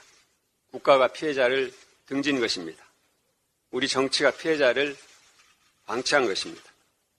여야는 이 사회적 죽음 앞에서 특별법을 조속히 통과시키고 정치가 존재해야 하는 최소한의 이유를 국민들께 보여드려야 할 것입니다. 다행히 어제 국회의장 주재 회동에서 국민의힘과 25일 본회의에서 이 법을 통과시키기로 합의했습니다. 국토위원회에서 여야가 신속하게 처리할 것으로 기대합니다. 무엇보다도 여야가 잊지 말아야 할 것은 특별법의 정신은 피해자 중심이라는 것입니다. 피해자 중심의 정신에 입각해서 국민의힘과 협의해 나가겠습니다. 따라서 피해 보증금이 전 재산인 서민과 중산층, 보증금 대부분이 채무인 청년, 사회, 초년생들의 아픔을 덜어드릴 수 있도록 반드시 법안을 만들어내겠습니다. 실질적이고 실효적인 방안을 법안에 담도록 최선을 다하겠습니다. 다음으로 정청래 최고위원의 발언이 있겠습니다. 좋은 정부란 어떤 정부인가? 좋은 정부란 돈을 많이 버는 부자, 대기업에게 세금을 많이 걷고 돈을 못 버는 가난한 국민, 서민들에게 세금을 깎아주는 정부입니다. 나쁜 정부란 돈을 많이 버는 부자, 대기업에게 세금을 깎아주고 돈을 못 버는 국민, 서민들에게 세금을 올려 서민들에게 고통을 주는 정부입니다. 좋은 정부란 세금은 비록 덜 내지만 서민들의 복지 예산을 늘려 복지 혜택을 더 많이 주는 따뜻한 정부입니다.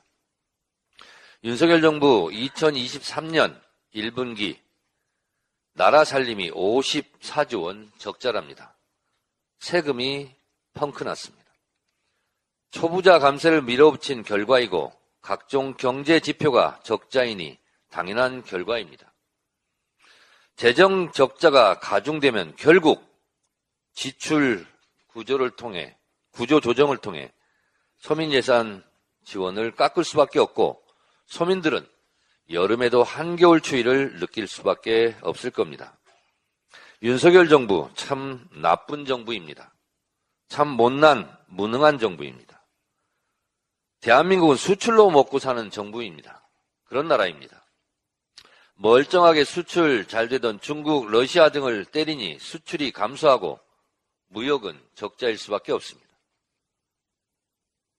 2022년 지난해 수출이 10월부터 8개월째 연속 감소 중이고 올 4월 기준 496억 달러, 약 66조 5,400억이 감소해 작년 4월 대비 14.2%나 쪼그라들었습니다. 무역수지 적자는 14개월째 신기록 행진 중입니다. 올해 들어 5월 10일까지 누적된 무역 적자는 294억 달러, 하나로 약 39조 원입니다. 이미 연간 기준 역대 최대 무역 적자였던 지난해 478억 달러, 하나로 63조 5천억 원의 62%에 해당되니 올해 무역 적자는 또 작년보다 더 심할 것 같습니다. 무역수지 적자, 경상수지 적자, 재정수지 적자, 적자 정부입니다. 윤석열 정부는 마이너스의 손입니까? 손만 대면 떨어지고 망가지고 엉망진창입니다. 이러니 차라리 아무것도 하지 마라. 그러면 아무 일도 일어나지 않는다고 하는 겁니다. 참 나쁜 정부, 참 무능한 정부입니다. 대한민국 헌법 제1조 2항 대한민국의 주권은 국민에게 있고 모든 권력은 국민으로부터 나온다. 이 헌법 정신에 비추어 민주당의 당권은 당원에게 있고 모든 당권은 당원으로부터 나온다. 이 헌법 정신이 민주당에서 과연 구현되고 있는가? 대통령의 임기는 짧고 국민의 임기는 영원하듯 민주당 당대표, 최고위원, 국회의원의 임기는 유한하고 당원은 영원합니다. 민주당의 주인은 당원입니다. 민주당의 진짜 주인이 정말로 당원인가? 우리는 지난 전당대회에서 당원이 주인되는 정당을 만들겠다고 다짐했습니다. 당원들이 당에 대한 혁신의 목소리가 점점 높아지고 있습니다. 과다대표되고 있는 대의원제 폐지 목소리가 그것입니다. 민주주의 선거에서 대통령도 한 표, 일반 국민도 한 표, 재벌 총수도 한 표, 서민도 한 표를 행사합니다. 적어도 민주주의 선거에서는 권력과 재력에 모두 평등합니다. 그런데 왜 민주당에서는 당원은 한 표, 대의원은 100표를 행사합니까? 그렇다고 대의원이 당원보다 당비를 100배 더 내는 것도 아닙니다. 대의원제를 없애면 호남당 된다고 합니다. 이는 호남에 대한 모독입니다. 호남은 비호남 출신 노무현, 문재인, 이재명을 선택했습니다. 호남 당원과 지지자들은 매우 똑똑하고 위대한 당원이고 시민입니다. 이런 염려는 붙들어 매도 됩니다. 호남 당원은 호남 출신이라고 무작정 뽑지 않습니다. 매우 지혜롭고 전략적입니다. 대의원제 폐지한다고 당이 망가지지 않습니다. 국민의힘도 일찍이 폐지한 대의원제를 왜 민주당은 폐지하지 못합니까? 혹시 국회의원 기득권 때문에 그런 거 아닙니까? 전당대회 돈봉투 사건에 대한 민주당의 강력한 혁신이 필요합니다. 돈봉투 의혹의 근본적인 고리를 끊어내야 합니다. 저는 그것이 대의원제 폐지라고 생각합니다. 다음 주 월요일 오전 11시 국회의원 회관 3층 로비에서 국회 MWC가 열립니다. 이재명 대표도 참석합니다. 모바일 관련 정보통신기기를 한눈에 볼 수 있습니다. 제가 2월 달에 스페인 바르셀로나 MWC에 다녀왔습니다. 눈부시게 발전하는 모바일 혁명의 현장을 직접 보고 왔습니다. 혼자 보기 아까워서 올해 처음으로 국회 과방위와 과기부가 공동 주최합니다. 국회 MWC에 많은 관심을 가주시기 바랍니다. 이상입니다. 다음으로는 서영교 최고위원의 발언이 있겠습니다. 예, 어제 윤석열 대통령이 문재인 대통령 시절 K방역은 정치적 방역이었다 이런 이야기를 하면서 1년도 넘었는데 문재인 대통령 탓을 했습니다. 그리고 우리 군이 골병 들고 있다 이런 이야기를 했습니다. 참 지나가던 소가 웃을 일입니다. 그리고 어찌 이렇게 속이 좁습니까? 이제 나라를 운영하고 더 나은 나라를 만들어야 되는데 언제까지 과거 탓하려고 하는 겁니까? 과거 탓을 하지 않으면 너무나 위험한 지경에 윤석열 정권이 이르렀기 때문이다. 저는 이렇게 보고 있습니다. K방역 관련해서 제가 이런 사실을 증명하도록 하겠습니다. 팩트체크를 한번 하려고 하는데요. 블룸버그가 당시에 코로나 회복 관련해서 마지막 집계를 하면서 대한민국이 코로나 회복 그리고 백신 접종, 삶의 질 개선 등 관련해서 대한민국이 1위다라고 블룸버그가 통계에서 발표를 한 일이 있습니다. 세계가 인정하는 K방역, 이 K방역을 잘못 끌어들인 윤석열 대통령 실수하신 거다 이렇게 말씀드릴게요. 그리고 우리나라 군이 골병 들었다 이런 이야기를 했는데요. 워싱턴 포스트지가 이런 보도를 했습니다. 미국의 기밀 문서를 보니 대한민국의 군이 대한민국의 하늘이 뚫렸다. 북한의 드론으로부터 아주 취약하더라. 이런 보고서를 내부에서 만들었다는 겁니다. 다시 한번 돌아보면 북한의 무인기가 왔는데 서울항공이 다 뚫렸습니다. 거기에 폭탄이라도 달고 왔으면 어쩔 뻔했습니까? 윤석열 대통령이 있다고 하는 용산 대통령실까지 거기는 모두 다 방어가 된다고 하는데요. 그곳까지 다 뚫렸어요. 그리고 러시아를 건드리고 중국을 건드려서 중국이 불장난하면 불타 죽는다. 러시아는 전쟁에 개입하는 것이냐. 이렇게 얘기해서 군의 아들들을 보낸 우리 부모들이 아주 안절부절입니다. 그리고 군에 가 있는 우리 군인들이 아주 화가 많이 나 있는 상태인데 이거 잘못 꺼내 들었다. 이렇게 말씀드리고요. 제가 윤석열 대통령 1주년 평가 다시 한번 더 하겠는데요. 잠시 들어주시겠습니까? 요 1주년 평가는요. 경실련이 교수들 345명을 통해서 평가한 겁니다. 각 분야의 전문가들의 평가입니다. 각 분야의 전문가들이 평가를 했는데요. 문재인 정부는 73년 딱 1년 됐을 때 평가입니다. 그런데 윤석열 정부 어쩜 이런 점수가 저는 있는지 모르겠는데요. 21점입니다. 21점. 그런데 이건 정부에 대한 평가고요. 정부에 대한 평가를 넘어서 대통령에 대한 평가를 했어요. 문재인 대통령 당시 68점. 그런데 윤석열 대통령 19점입니다. 19점. 인사정책은요, 15점이고요. 국민화합 소통 관련해서는 16점이에요. 이런 점수도 있는지 모르겠는데요. 대부분의 사람들은 마이너스 점수도 주고 있다. 이렇게 말씀드리고요. 윤석열 정부가 23개 국정과제를 내놨는데요. 그 국정과제 중에 잘한 게 어떤 게 있느냐라고 했더니 여러분 놀라지 마십시오. 잘한 게 하나도 없다고 합니다. 이런 평가를 받았는데 이게 그냥 더불어민주당에서 평가한 게 아닙니다. 경실련이 각 분야의 교수들에게 평가를 낸 것이고요. 국정과제 여러 분야를 내서 한 겁니다. 그랬더니 대통령 점수 19점 나왔는데요. 이런 상황에서 제일 중요한 건 경제입니다.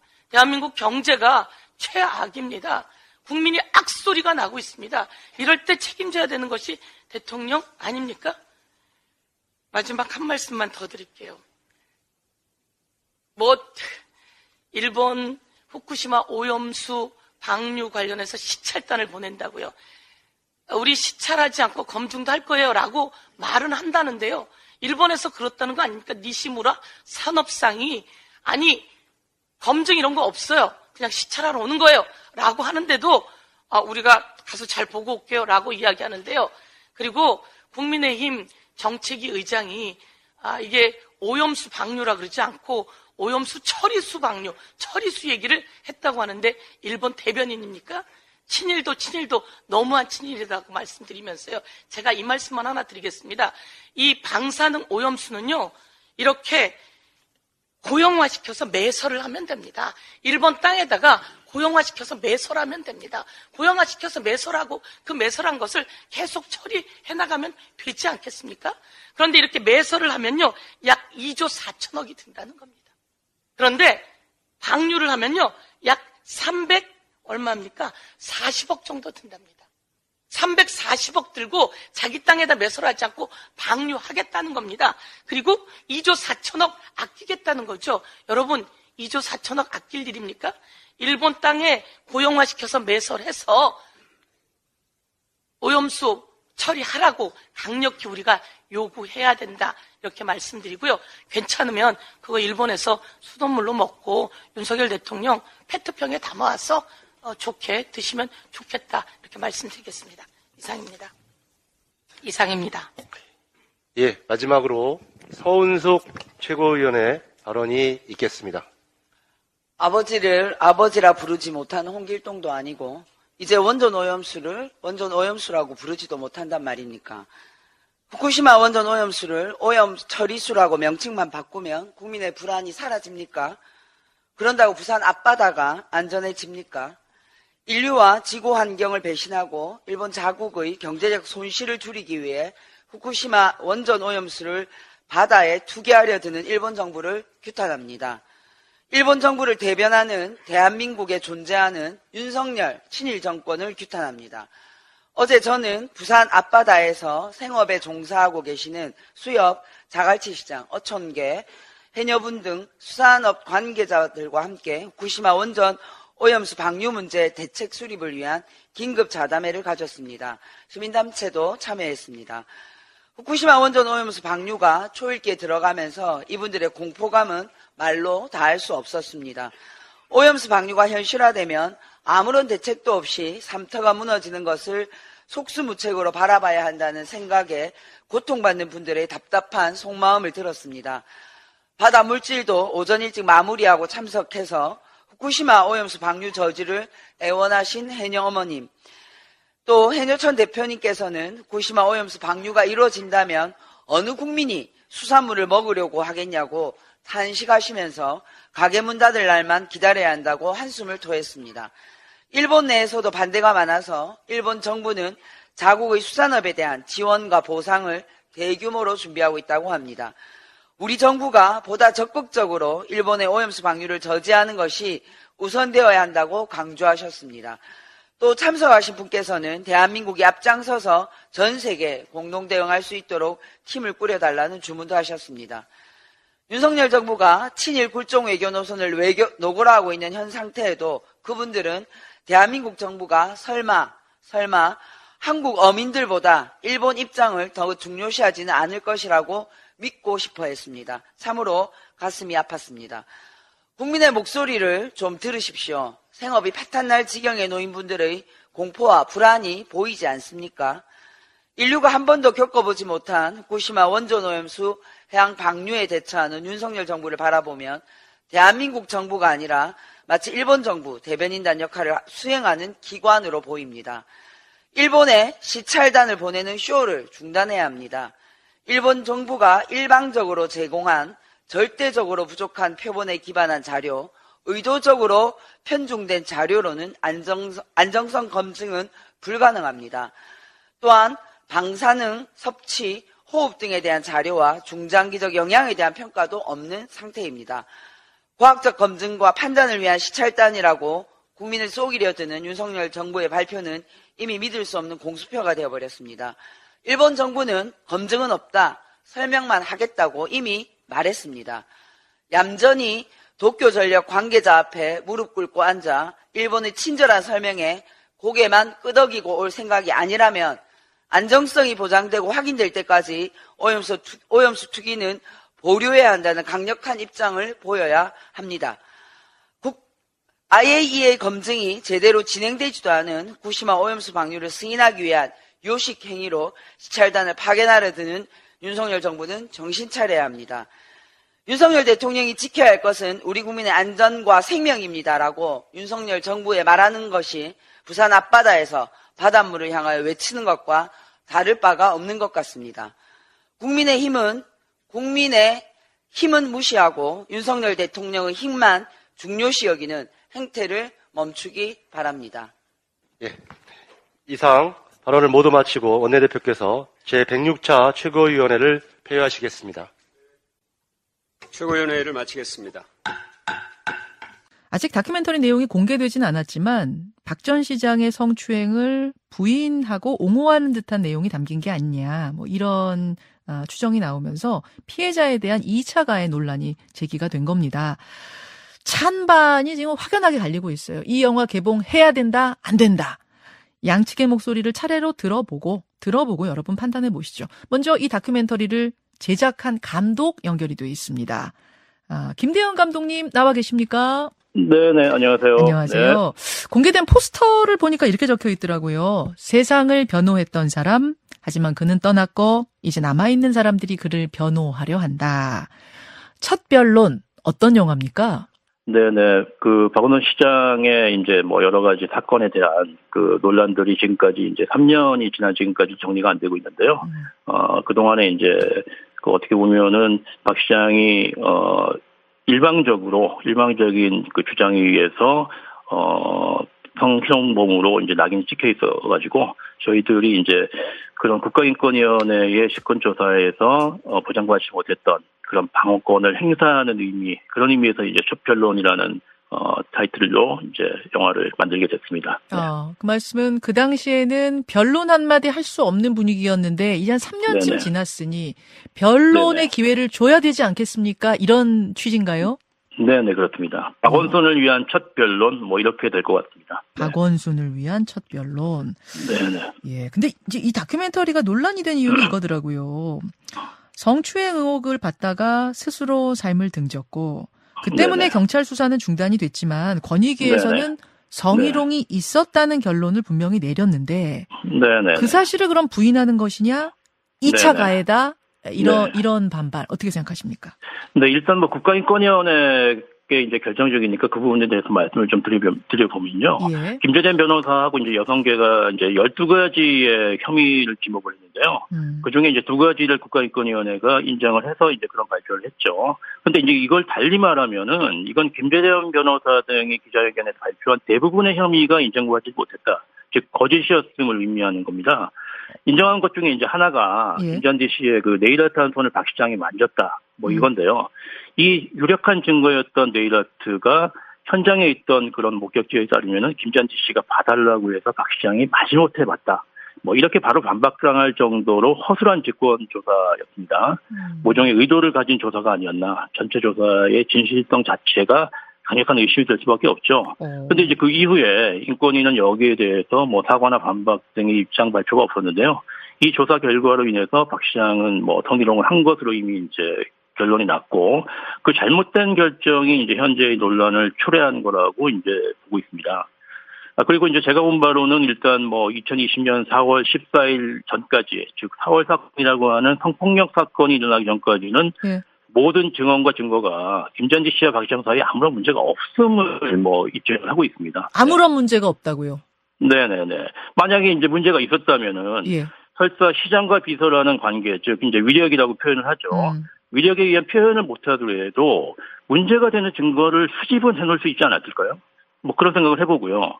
그리고 이제 김전지 씨는 자신의 핸드폰을 6번이나 포렌식을 했다고 합니다. 마지막 6번째가 대검찰청 포렌식인데요. 그거는 이제 국가기관이 한 거고 굉장히 이제 우리나라에서 신뢰도가 가장 높은 포렌식인데 과연 6번을 해서 어떤 증거가 나왔습니까? 궁금합니다. 네네. 그러면 지금 감독님 말씀은 그냥 변론의 기회, 우리도 변론할 수 있는 기회를 주십시오를 넘어서 인권위의 결론 자체를 받아들이기 어렵다. 그 정도 수준까지도 가는 건가요? 그거를 뭐 제가 단정적으로 말씀드릴 수는 없을 것 같고요. 지금 인권위의 이제 이런 그 뭐라 그럴까 허술한 직권 조사에 대한 뭐 여러 가지 그 논란들, 의견들 이런 것들을 제가 이제 취합을 해서 모아서 좀 차분하게 한번 그 생각을 해보자. 같이 한번 다시 논의를 해보자는 것들이 이제 영화를 만든 목적 중에 하나가 되겠죠. 네네. 영화를 개봉하는 자체, 변론이 나가는 자체가 2차 가해 아니냐라는 의견에도 동의하기는 어려우십니까? 2차 가해라는 거는 1차 가해를 전제로 하는 건데요. 1차 가해에 대한 뭐 여러 의문들이 해소되지 않은 상태에서 과연 이걸 2차 가해로 몰아갈 수 있는 걸까? 뭐 저는 이제 그런 의문을 가지고 있고요. 그리고 이제 정말 궁금한 거는 이제 모든 언론과 여성계는 그 2차 가해에 대한 관심들이 굉장히 많은데 아니 그 관심의 뭐 한 10분의 1 정도도 1차 가해 여부나 1차 가해 진실성에 대해서는 관심을 왜 갖지 않는지 저는 정말 뭐 굉장히 궁금합니다. 이 영화는 사실 이런 부분에 대해서 질문을 던지는 영화입니다. 질문 자체가 뭐 2차 가해는 아니겠죠. 네. 1차 가해가 그러니까 완벽히 그 부분이 진실이 규명되지 않았다라고 감독님이나 그 주변 분들은 뭐 보신다는 그런 말씀으로 들리네요. 예. 근데 지금 이제 피해자 측에서는 특히 이제 김재련 변호사는 크게 반발하면서 이렇게 이야기를 했습니다. 이런 상황을 보면서 누가 감히 권력자의 성폭력을 고발할 수 있겠는가? 가해자를 두둔하는 지지자들에 의해서 2차 가해는 마치 두더지 게임에서 끊임없이 튀어 올라오는 두더지 머리통 같다. 사이비 종교를 봐라. 객관적 사실과 믿음 사이에서 얼마나 괴리가 있는가. 이건 그런 종교 같은 수준이다. 이런 발언했거든요. 뭐라고 답하시겠습니까? 이거는 소수 의견이라고 봐야죠. 저희가 지금 저를 포함해서 이런 여러 가지 이제 말하자면 박원순을 위한 변론을 하고 있는 분들이 지금 뭐 어떤 위치에 있습니까? 사실 3년 동안 아무런 목소리를 낼 수 없는 그런 상황 아니었겠습니까? 그래서 이제 김재련 변호사가 자꾸 이제 사실관계에 대해서 이제 법의 판단이 끝났다고 얘기를 하는데 이건 뭐 맞기도 하고 틀리기도 하는 얘기입니다. 제가 다시 한번 정리를 해보면요. 첫째는 김전지 씨는 성폭력 사건의 피해자입니다. 이건 김재련 변호사가 이제 먼저 공개한 사실인데요.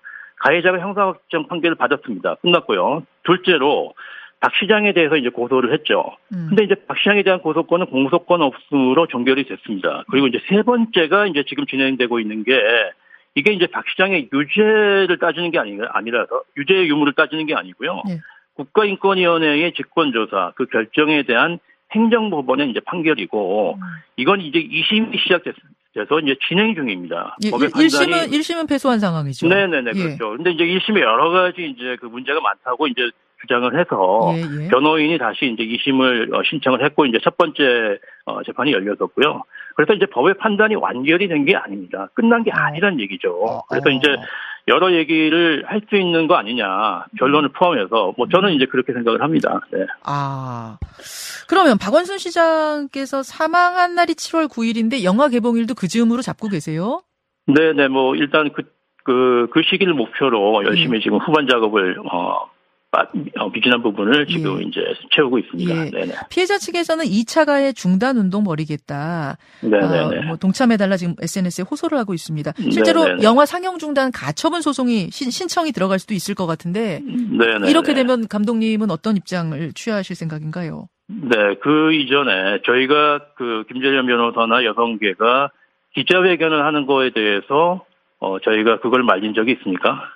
그런 적은 없습니다. 다만 기자회견의 내용에 대해서 저희가 문제와 이의를 제기를 하고 있는 거죠. 예. 이 다큐멘터리는 사실은 한번 보시고 판단을 하시면은 지금 제가 볼 때는 이 영화가 일방적으로 이제 박원순 시장의 무고함을 주장하는 뭐 그런 영화가 아니기 때문에 한번 영화를 보시고 이제 그런 부분들을 같이 판단하자는 의미로 만든 거라서 영화 상영 자체를 막는다는 거는 이제 굉장히 좀 저는 비합리적인 그런 행위라고 생각을 합니다. 알겠습니다. 여기까지 말씀을 듣기로 하지요. 다큐멘터리 영화 첫 변론의 김대현 감독님 고맙습니다. 네네, 감사합니다.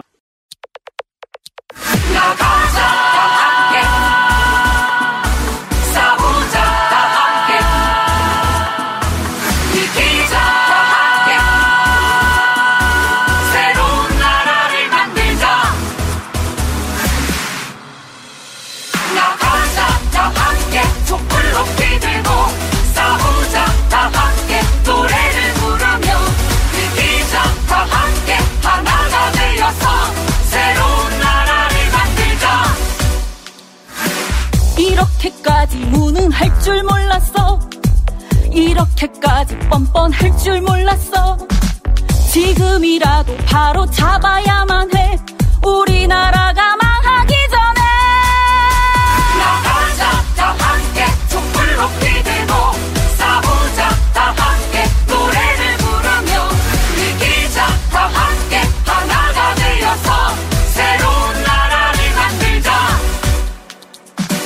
경제는 폭망에다 외교는 참사 서민은 죽어가도 매일이 술판 표창장 4년 김건희는 무혐의 검찰 독재 끝장을 내야 해.